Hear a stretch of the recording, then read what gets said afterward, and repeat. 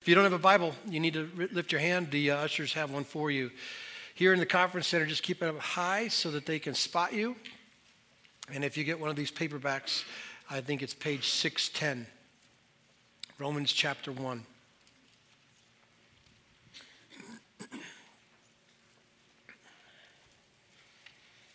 Page 610, Romans chapter 1.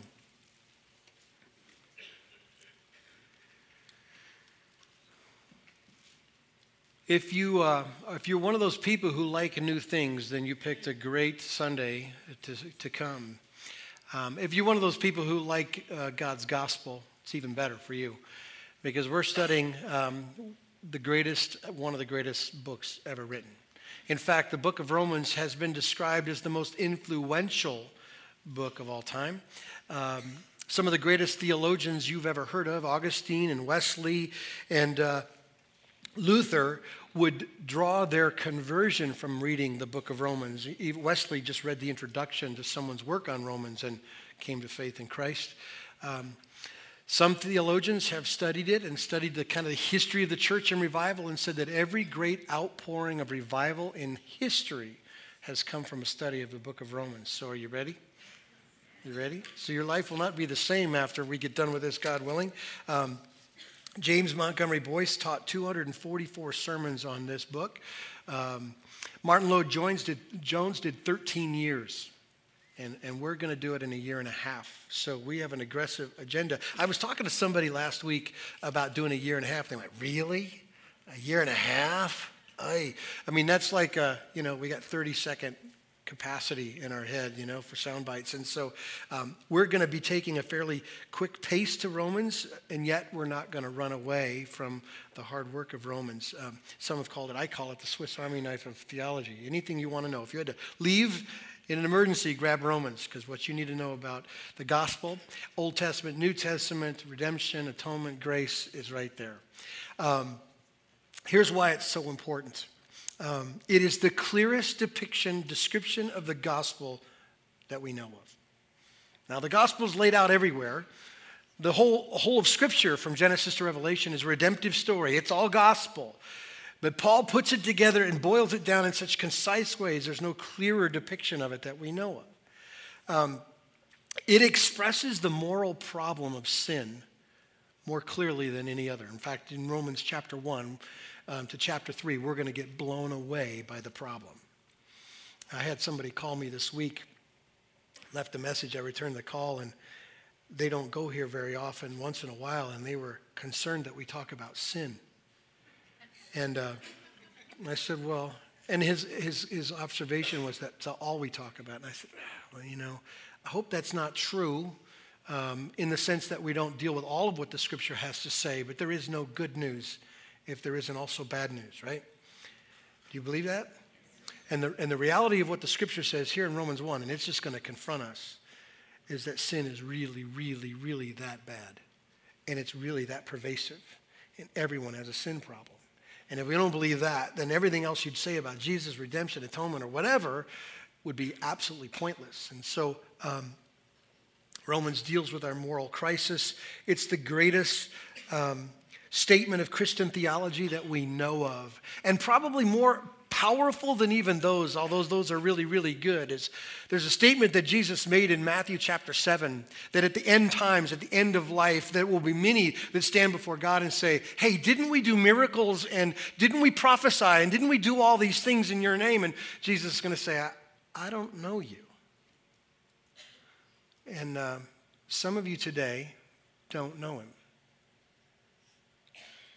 Some of you today think you do, which is even far more dark than knowing you don't. It is so classic for religion and church to be the thing people look to confirm some relationship with God or not. And I want you to know, if you have the ability to endure through Romans, you will not be the same. If you're far from God, if you're far from God and don't know it and think you are, Romans is coming. God and his gospel are coming to deal with us. And some of you are going to end up being totally destroyed in a good way, because the gospel is our only hope. Gospel means good news. The good news that sinners can be saved completely and totally from the condemnation of sin and the consequence of sin and the power of sin. So I'm asking you, church, hang in there. 18 months from now, you will know more, truly, but you won't be the same. This word of God will deal with us, and I believe that. In fact, when I started studying for this, I felt a little bit underwater, to be honest with you. I laid in my office all these books and thought, I'm never going to not read. I'm just going to be reading until I'm dead, because there's so much here. But I believe the best teacher is the Holy Spirit, and so He's here with us, and He will apply it. So I want you to commit to it. I had a wrestling coach, 1975. His name was John Feely. He didn't know how to wrestle, but he knew how to motivate. You know what I'm saying? And he would start every season off this way. Gentlemen, if you have the ability to endure, if you have the ability to hang in there and work hard, after the season, you'll be in tournament time. And it's sort of kind of like my encouragement to you, church. If you have the ability to hang in there and not throw up things like, well, haven't we heard the gospel already? Haven't we heard it already? Haven't we already discussed that? Then my promise to you is that you won't be the same. So we have a big task in front of us this morning, 15 verses of Romans chapter 1. And it breaks into two sections fairly easily. It would be great to teach two messages on it, but we're going to do both today. And if you're a note taker, if you'd like to get in your mind a handlebars for what's in here this morning, it's very simple. Two sections, the message and the motivation. That's what we're dealing with.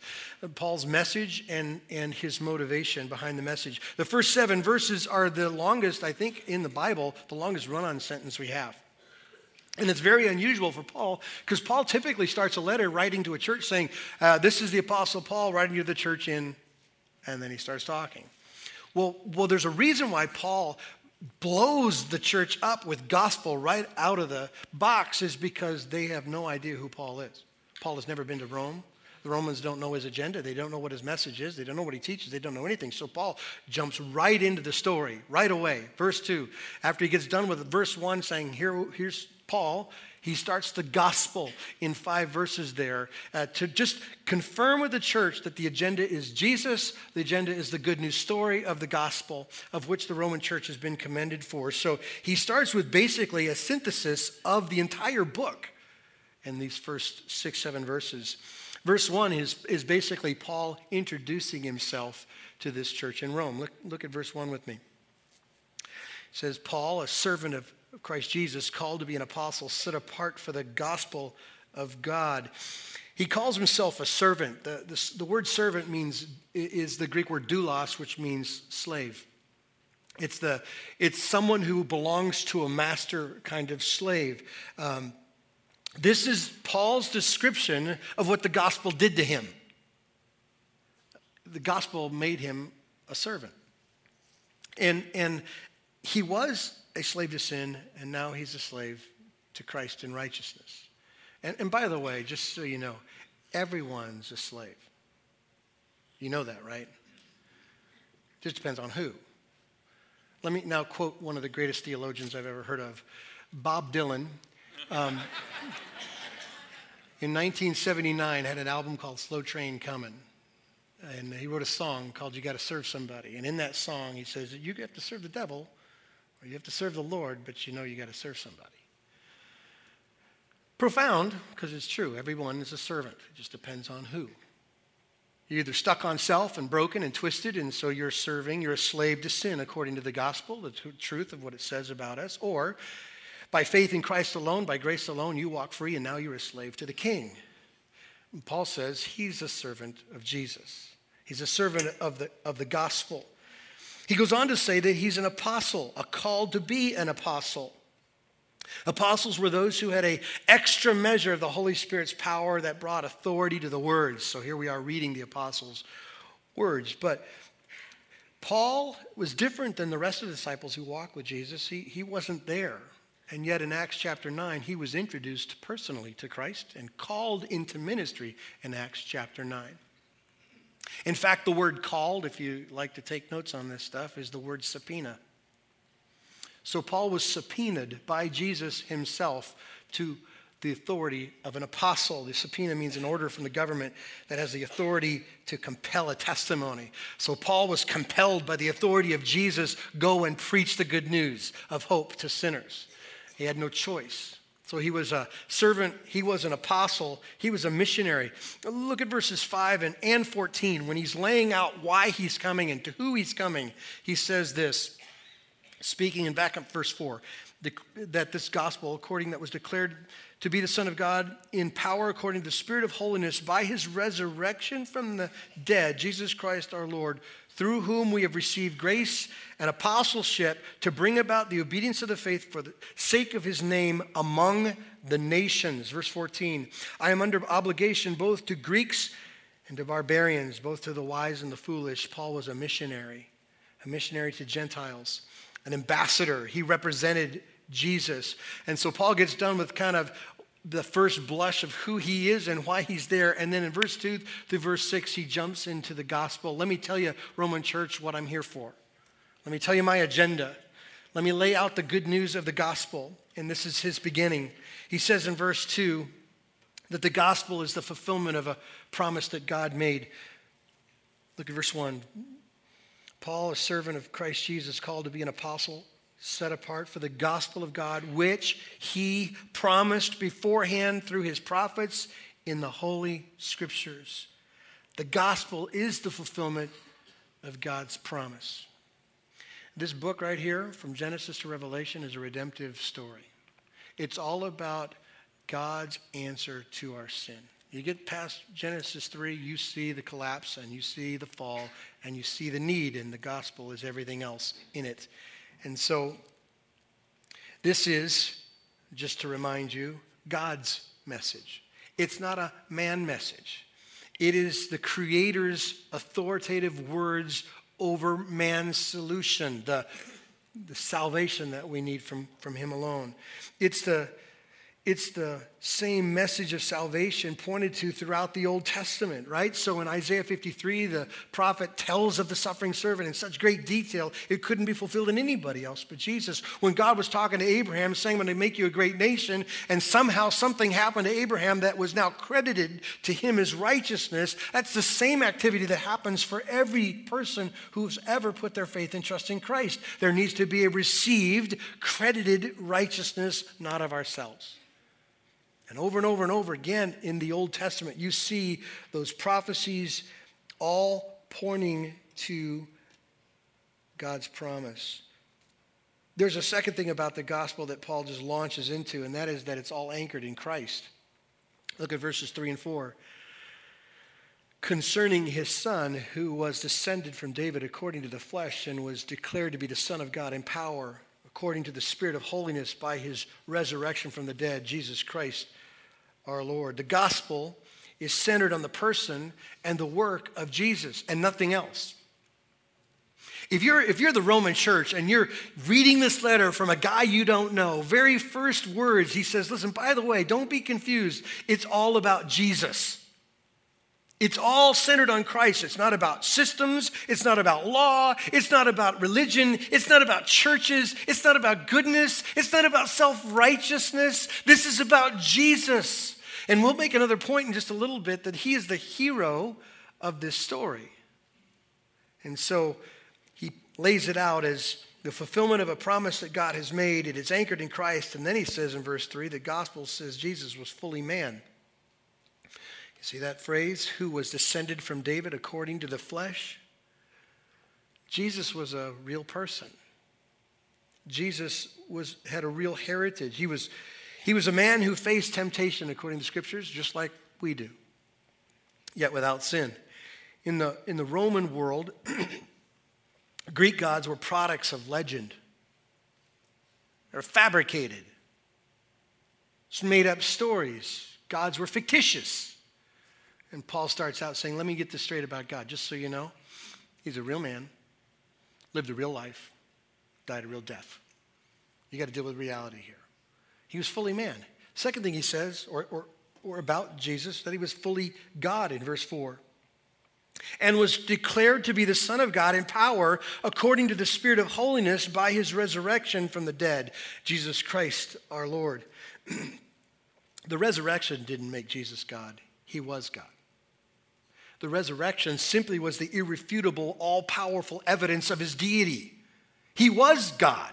He was man and he was fully God, and he rose from the dead, and the resurrection says so, that he was fully God. And so if you're the Roman church going, okay, so far we're tracking, Paul, we got the same gospel. And then he says this in verse 5, that the gospel is about a received grace. So he talks about Jesus Christ our Lord, through whom we have received grace. It's not of works. As much as you would like it to be, it's not. And I say that to my own condemnation, because every one of us are better legalists than we are grace people.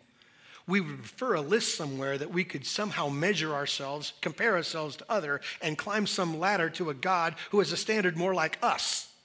But the reality is God's standard is unreachable by humans. It can't be got. You can't know it. You can't be good enough. You can't pray enough. You can't go to church enough. God is here, and sin and us are here. Someone had to bridge that gap for us. And so grace has always been received. Unmerited favor, it's mercy, right? It's getting what we don't deserve. And grace is never earned, ever. And it's available to all who would believe. And that's a powerful thing we're going to unpack in the next 9 to 10 months. And just by the way, I'm going to get you ready for this. If God allows us to say what's in Romans well, some of you are going to be very offended by grace. Some of you are going to be liberated by it. Grace is an absurd thing, because we are religious by nature. But nevertheless, Paul tells them it's about a received grace. The gospel is also about life change. Look at verse 5. Through whom we've received grace and apostleship to bring about the obedience of the faith for the sake of his name among all the nations. Here's what the gospel says: that Jesus is not just Savior, he's Lord. And he doesn't save anybody he doesn't change. Did you know that? If you're confused about Christianity and the gospel by looking at Christians, well, maybe you're not. Maybe you're looking at people who say with their mouth one thing, but there's no reality change in their life. And so you're confused because you know enough that the Bible says that he's Lord and he transforms lives into his image over time. Not perfection, but moving it down the field a little bit at a time. If you're confused because you see nothing. If you're sitting here today and you say, well, I don't see anything. Well, then you need to ask some questions. Let's start at the very beginning. Faith itself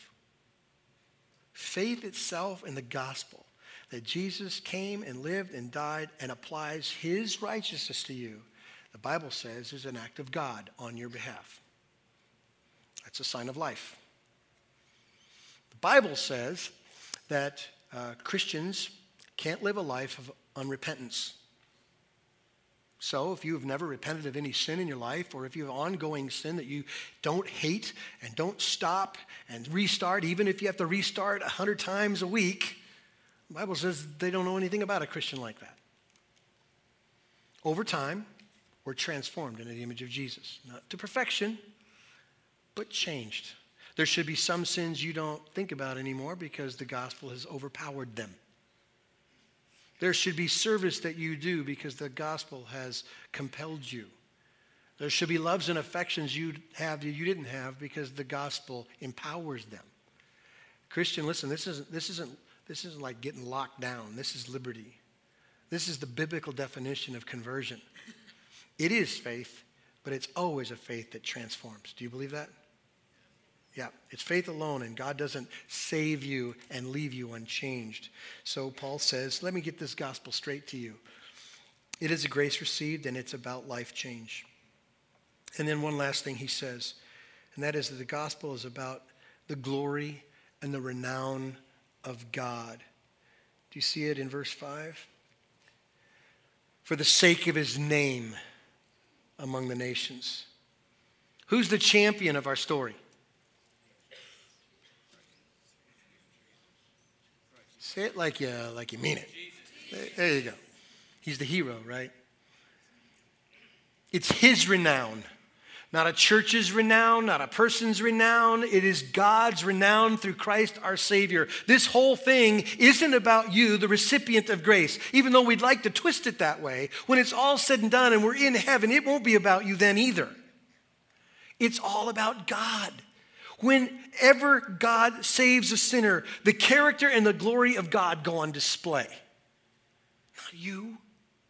Now clearly we get what we love and what we couldn't get anywhere else. But it's about him.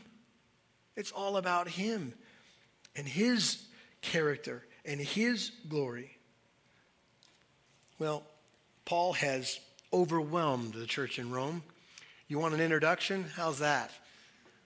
I'm an apostle. I'm a servant. I'm a missionary. And here's my message. Now, let me tell you why. Here's the motivation. Verses 8 through verse 14, Paul is now talking about how he feels. He's talking about what motivates him. And so he shows his heart. What he feels about the Roman church and their heart for the gospel. What he feels about his own heart for this church that he's writing to. And then what he feels about this message that he's proclaiming in these 16 chapters. And so for Paul, he's painting a picture of faithfulness. That's what this is. If you're a person who likes to entitle something, these verses are really discussion of faithfulness. And Paul starts out with the discussion about the church's faithfulness to the gospel. Do you see it? Verse 8. First, I thank my God through Christ Jesus for all of you because your faith is proclaimed in all the world. What a contrast. This is the cynicism in me, just so you know. What a contrast to the church in our world, in our country. When most of what you hear about churches is about this celebrity guy, pastor there, or this book writer there, this program here, these numbers there. Paul says, let me tell you what I see in you, church. Your faith. Like you believe. And your life is radically different than lives around you. You're not noticing a building. He's not noticing how they do what they do. He's talking about faith, of which God is the author of. So, Paul commends them about their faith in God's gospel. This is the same group of people, and then in just a few years, who will be in a lion's den being torn apart because of their declared faith. This is the same group of people who Nero will dip in wax and light them on fire to light his gardens at night. These are the people who have to put up or shut up about faith. It's not about a church or the glory of a man or anything like that. This is about Jesus. So Paul looks at them and says, let me tell you about faithfulness. I see it in you. I see change in you, and I see your devotion to Christ. And so if you like definitions, here's one for you. A faithful church is one who makes much of Jesus and not itself. A faithful church that Paul describes here is one that makes much of Christ and not himself. And the second is like it, makes much of others. Right? Isn't that the great commandment? The second is like it. Love him with your heart, soul, mind, and strength, and then love your neighbor as yourself. That is the essence of what it is to live faith out. We make much of Christ and not ourselves. When I was writing notes on Thursday, I thought about you guys, so I want to digress a little bit. Because I feel like Paul, a little bit in this, that I can reflect on what I see in you. And so I just wanted to tell you what I see. These last 4 months, we have thrown a horrendous amount at you. Things like a transition from Tom to me. Things like essential elements of a strong church. Hey, we want to be a word church. We want to be a praying church. We want to be a generous church. We want to be intentional about evangelism kind of church. We want to be biblical community, and we want to serve the body. I mean, we're putting these things out not just as words, but huge values that we want to be measured by in years to come. And you wrapped your arms around it.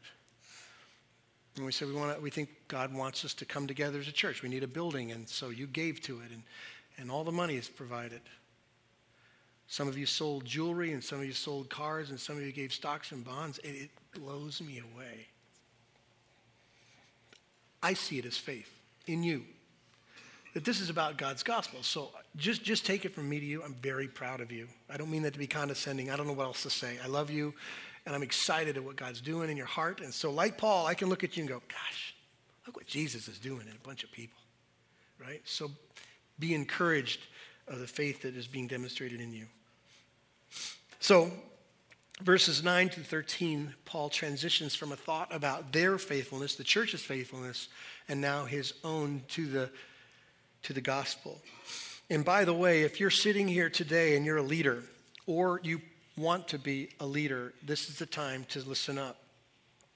Because Paul is considering his own leadership and faithfulness to it. So I've kind of subtitled this little section of 9 through 13 about the heart of a faithful leader, because Paul is just kind of gutting himself here in front of the Roman church and talking about how he feels and what he does about his feelings in ministry towards this church. And so this is kind of the heart of a faithful leader, and it starts with a love for God. Now you would think that's a no-brainer, but sometimes it's not. Verse 9. For God is my witness, whom I serve with my spirit. The NIV uses this phrase, better rendered, with my whole heart. Paul was intense about God. It was all that he had all the time about the glory of God. Heart, soul, mind, and strength kind of love. So what about us? Do we dump our bucket somewhere else in a place called selfishness? Would we say, I confess Jesus as my Lord and Savior. He gave everything to make me something. And then I spend the rest of my time on me for my stuff, whatever reasons.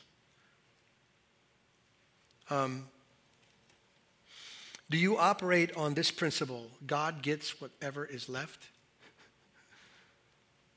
Because that's easy. And you don't have to plan for that one, by the way. That just comes out of us.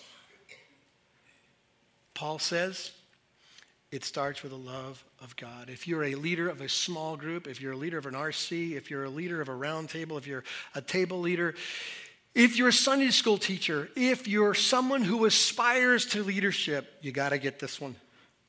Love him with everything you got. Everything else comes in way distant, right? There's another thing he says about a faithful leader, and that is that he's a faithful prayer. Verse 10. Well, let's look at the end of verse 9. That without ceasing I mention you always in my prayers, asking that somehow by God's will I may now at last succeed in coming to you. Paul has just commended the Romans about their faith and faithfulness.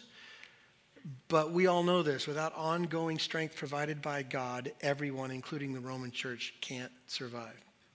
They'll trip up, they'll fall, they'll hurt themselves or others, right? Has that not happened to you? So Paul knows, here's what I can do for them. Here's the strongest thing I can do for them, and it's pray. I am, by nature, a mechanic. Like, I think in my dream world, I'd work in a garage and never come out. You know why? Because projects might be difficult, but they're repairable. People aren't. People have reasons and whys and excuses and dilemmas and hurts and pains and secrets and stuff that you can't get to, me included.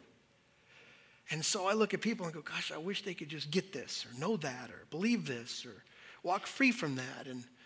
And so everything in me, the mechanic in me, feels a little bit frustrated at the end of the day that I can't just go, you're better.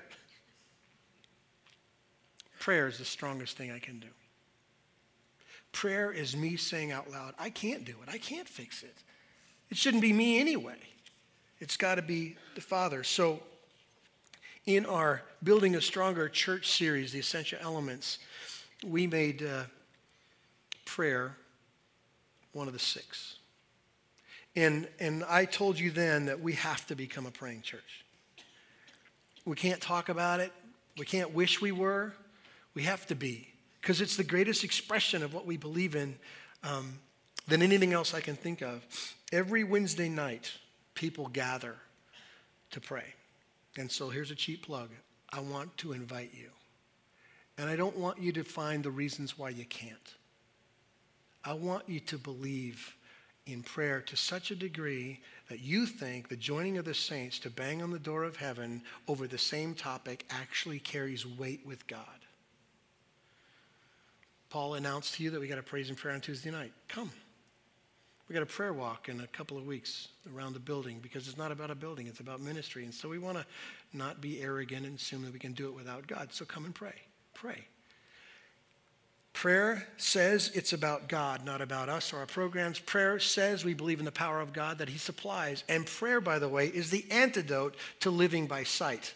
Do you struggle with that? Let's be honest. This thing we're talking about, Christianity, is a relationship based on faith, which is things you can't see and you can't hold and you can't know. You have to believe and God grants it, yes, but the language of faith is prayer. The language of the kingdom of God is like, I believe, I just believe, God, that when I leave this with you, that you'll provide the endurance. When I ask this of you, that if it's in your will, that you will do something about it. So, Paul thought, and I think it's true, the strongest thing any leader can do for his people is pray for them. So you can be a marginally experienced leader. If you just simply pray for your people, you win.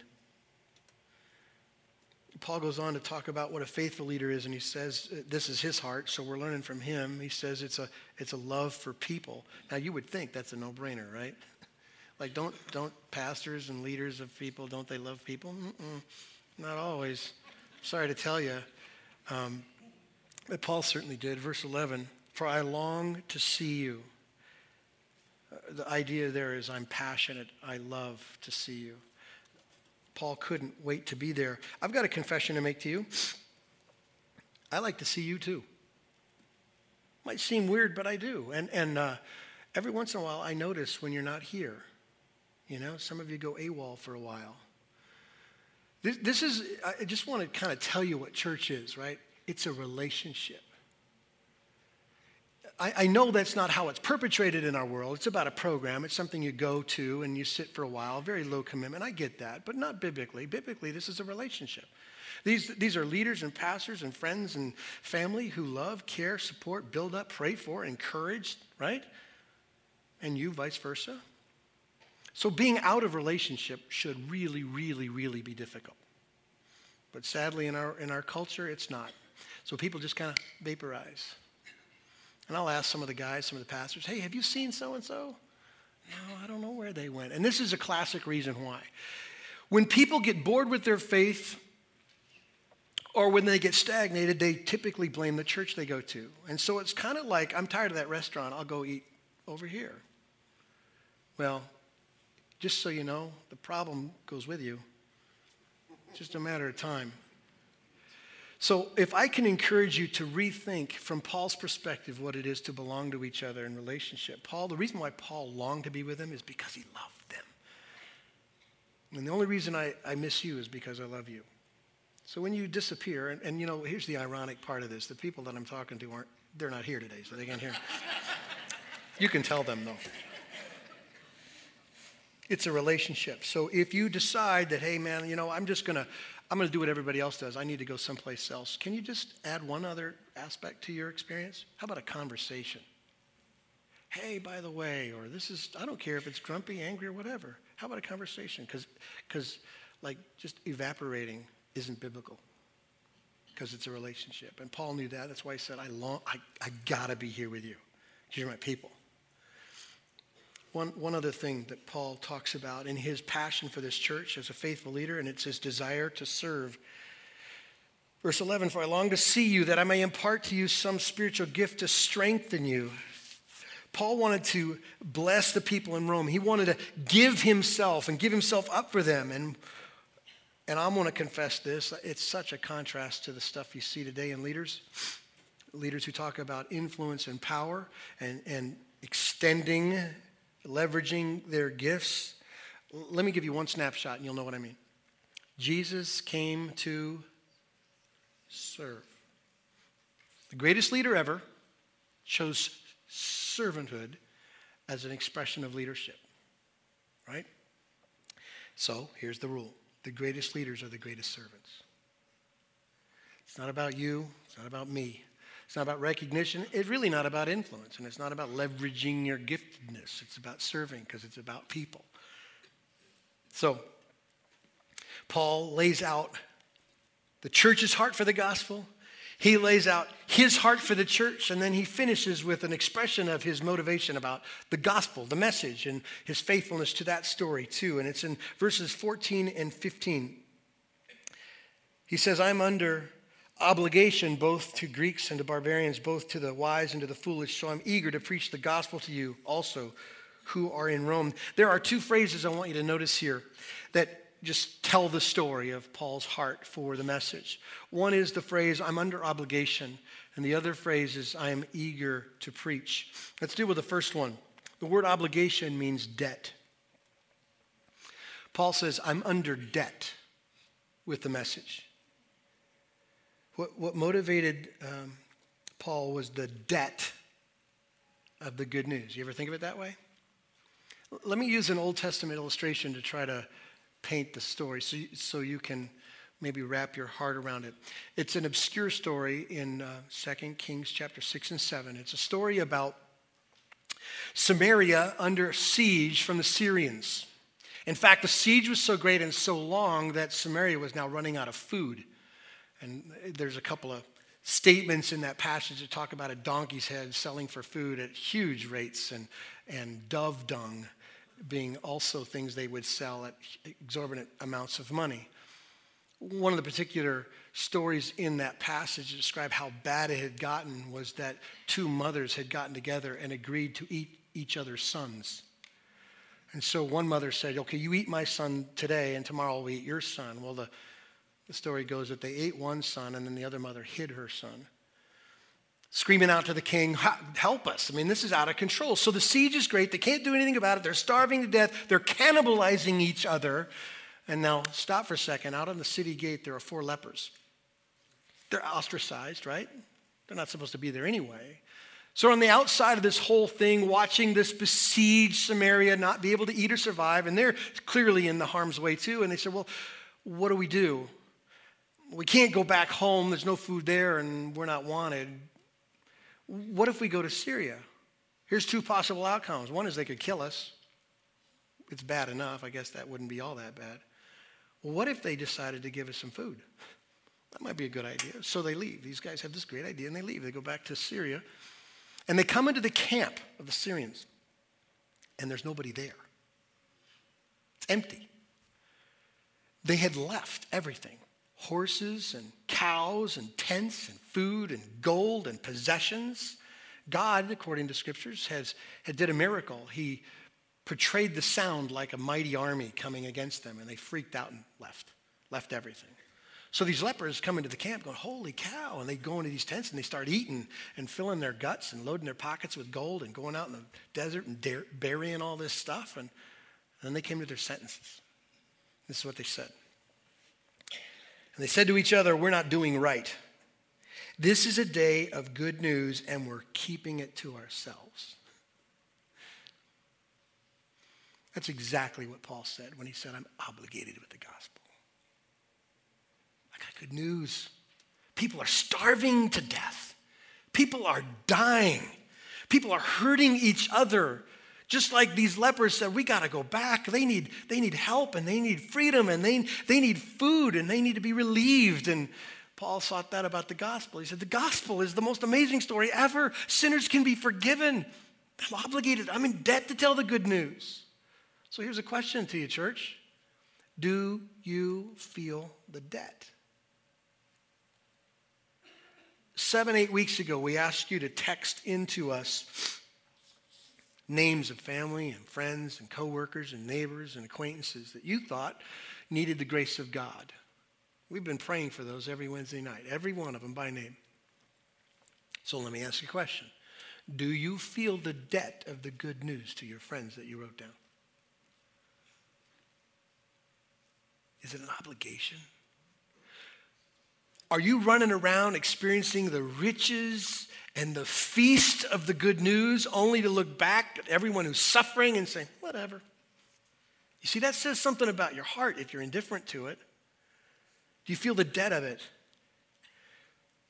Well, next week we're going to stick our nose in this subject big time. Paul says, I'm not ashamed of the gospel. But for now, you just wrestle with that question and maybe pop it up 2 or 3 times this week. Do I feel the debt of the good news? There's another phrase that Paul uses here to describe his motivation, faithfulness to the message, and that is that he's eager to preach. So this obligation with the good news was the debt of it. Well, this eager to preach is the joy of it. Here's a whole other side of why we do what we do. Paul's joy is to tell the nations about God and his gospel because it's happy news. Is the gospel good news? It's okay, 8:30 didn't do that very well either. Is the gospel good news? Yes, it's good news. How good? Pretty good. I was trying to find things that would put us in that place of having amazing news. Some of these work and some of these don't, but you remember when you got engaged? Some of you are looking at each other.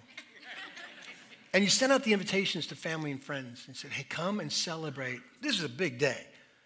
I'm committing my life to another life for the rest of my life. This is a big day. You remember some of you, the joy of that? You told a bunch of people. Do you remember when you brought home your first child or your second or third or whatever? Remember how happy you were? Like, I can't believe they're healthy, or I can't believe they're here, or I can't believe God is so good. If you play the stock market, what if tomorrow it goes up 500 points? Ridiculous.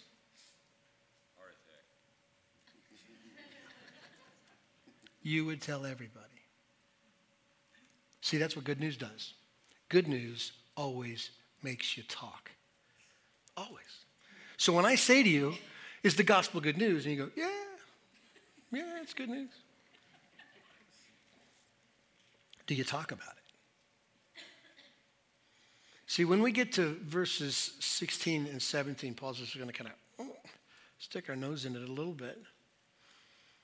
Because everything he's just given us for motivations of ministry and motivations for care and faithfulness has everything to do with what he thinks about the good news of the gospel of Jesus Christ, that sinners can be saved and go free. So let me leave you with a couple of thoughts today. And they're more preparatory thoughts for the future, so I just need you to hang in here for just a second. I want you to prepare yourself for the outcome of this study. If you got the guts to come for 18 months to hear all of it, I want you to prepare for the outcome because it won't be knowledge. Will you learn something? Yes. But knowledge doesn't save people. Knowledge doesn't change people. I want you to be prepared for the outcome of love and obedience and humility. Because some people have looked at Romans and said to the church, well, the church, every time it gets this grace alone thing, they kind of puff up and strut and snap their suspenders. And clearly that isn't the point of the gospel. So we're going somewhere here if the Holy Spirit's in it. If he's going to do the teaching, here's what he's going to do with us. There's going to be a deeper love for God and Jesus, our Savior, and the gospel of freedom by grace in Christ alone. There will be a greater desire to walk free from sin and obedience to him, and we will be a humble, serving people. I want you to prepare yourself for that. I want you also to continue to do the work of your faith. I don't know why churches are known for what they're known, but I don't want to be known for anything but the gospel. I really don't care.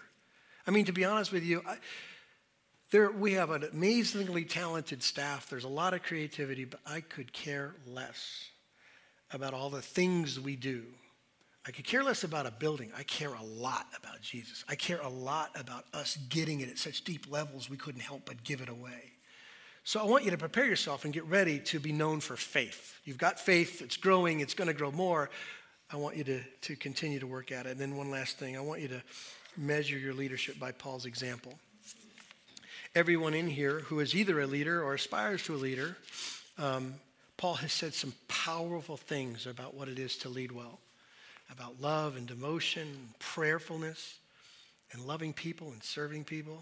Not complex, but powerful, right? Right? I should have said this last hour and I didn't. Back when we were doing the essential elements, we started with the Word of God as one of the things we want to be known for. And we put out there, if you remember, you probably don't, a reading challenge for the month of April. And we said we're going to read a chapter of Romans a day, Monday through Thursday, for the 4 weeks of April. Now, some of you have done it. Amen. You get points in heaven. The rest of us, we can catch up. You're only 4 chapters behind if you jump in it now. We're going to send out some things on the city, some blogs that help remind you. But I would love for us to go through that reading challenge together because nothing softens the human heart like the Word of God. Amen? Amen. Let's pray together. God, we love your gospel because you first loved us. Thank you for the testimony of Paul and his agenda and intentions with the good news to the church in Rome. Thank you, God, that Rome was known for faith in Christ, and we know where that comes from. It's a gift.